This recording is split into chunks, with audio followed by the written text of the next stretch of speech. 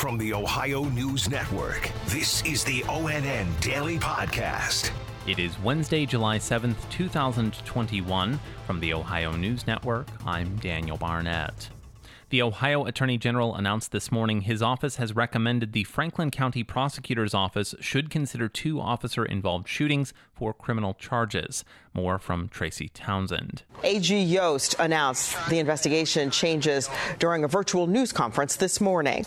Transparency is one of the most important values at our office, and it's nowhere more important than when the authority of the government exercised by police results in the use of deadly force and the loss of life of one of our citizens. Following completion of the investigation, the prosecutor will determine any possible wrongdoing based on a report received from the Ohio Bureau of Criminal Investigation. I'm Tracy Townsend.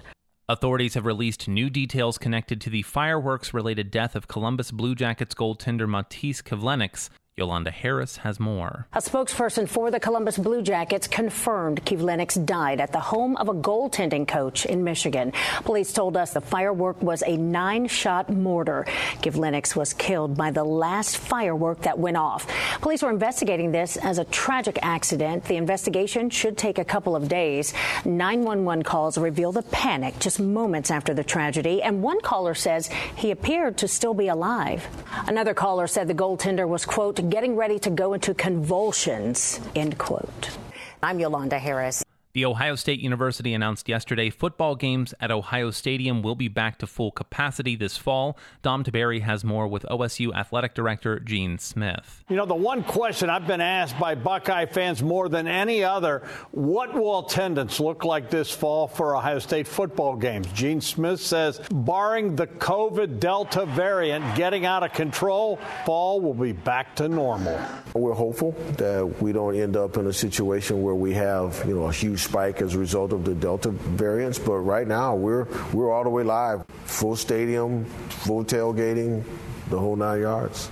I'm Dom Tiberi reporting. Police in Marysville in central Ohio have identified Colin Cole as the man whose body was found early this morning in the freezer of a convenience store where he worked. Tino Ramos has the latest. The 50-year-old man was working overnight when another employee came in. That employee was looking for the man, couldn't find him, but later discovered that he was unresponsive inside the freezer in the business. Police and medics were called at that point. They tried to revive the man at the scene, but were unable to do so. He was pronounced dead. Police say the body was taken to the Montgomery County Coroner's Office to determine the exact cause of his death. But according to police, they say at this point, no foul play is suspected. In Marysville, Tino Ramos. An inmate in the Franklin County jail system has died of a suspected overdose, and her mother believes the Franklin County Correctional Facility is to blame. Andrew Kinsey has the story. Aretha Freeman says her 29-year-old daughter, Frederica Ford, violated her probation and was taken to jail on June 25th. She died in custody 11 hours later. The sheriff's office says it's too soon to know for sure what caused her death, but it could have been an overdose. Police say a few other young ladies Ford had been around also overdosed that same day. Some of them had to be revived with Narcan. And the last thing I heard my daughter say is, "Love you later." And I'll never hear her voice again because of Jackson Pike.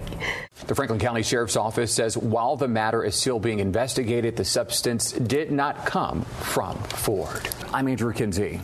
80 members of Ohio's Urban Search and Rescue Team are continuing to sift through the rubble of a collapsed condo building near Miami in Surfside, Florida. Laura Queso has the latest. John Kaminsky with Ohio Task Force 1 is 1,100 miles away from his family with a goal of finding the missing. Seeing that wall, that memorial with all the missing people stapled or taped up to it and seeing all the faces that are still missing. That's tough. We're here to help families locate their missing loved ones, bring them some closure. Kaminsky says his team has located bodies in the rubble. There's a lot of emotions involved in that. I'm Laura Queso. A website that provides Ohioans with lots of legal information on a local level continues to be popular as the pandemic loosens. ONN's Dave James reports. Susan Che is the executive director of Ohio Legal Help. She says the eviction moratorium is in its last month and struggling renters can use ohiolegalhelp.org to find the local office that can help them. We also have information on divorce and dissolution, which we're actually seeing increased traffic to. Someone can actually fill out their divorce forms on our website and then save them. Shea says 50,000 people a month are using OhioLegalHelp.org. Dave James, ONN News. The Ohio Healthcare Association is saying the state is in crisis mode when it comes to finding skilled workers for nursing homes and assisted living facilities. Andrew Kinsey has more with OHCA Director Peter Van Runkel. OHCA says there are several reasons why nursing homes are short-staffed, including the fact that the pandemic forced people to choose other professions at a higher wage. Our members are just dying to find staff. It's not like they're saying, gee, we don't want to staff. There's just not people out there. OHCA says the average hourly pay for a state-tested nursing assistant is between $15 and $18 an hour. Those costs are regulated by the insurance companies and the government, which it says prevents higher wages. I'm Andrew Kinsey. A new study says the Vaximillion lottery did not result in more people becoming vaccinated. Sarah Schuchman reports. Researchers from the Boston University School of Medicine compared vaccine rates in Ohio with several states without lottery incentives. They found that after the lottery was launched, Ohio saw an increase in those 18 and older, but that spike was consistent across the U.S. The governor's office is calling the study flawed and saying that Ohio's numbers compare people 16 and older, and they saw a significant increase due to the Vaximillion. I'm Sarah Schuchman.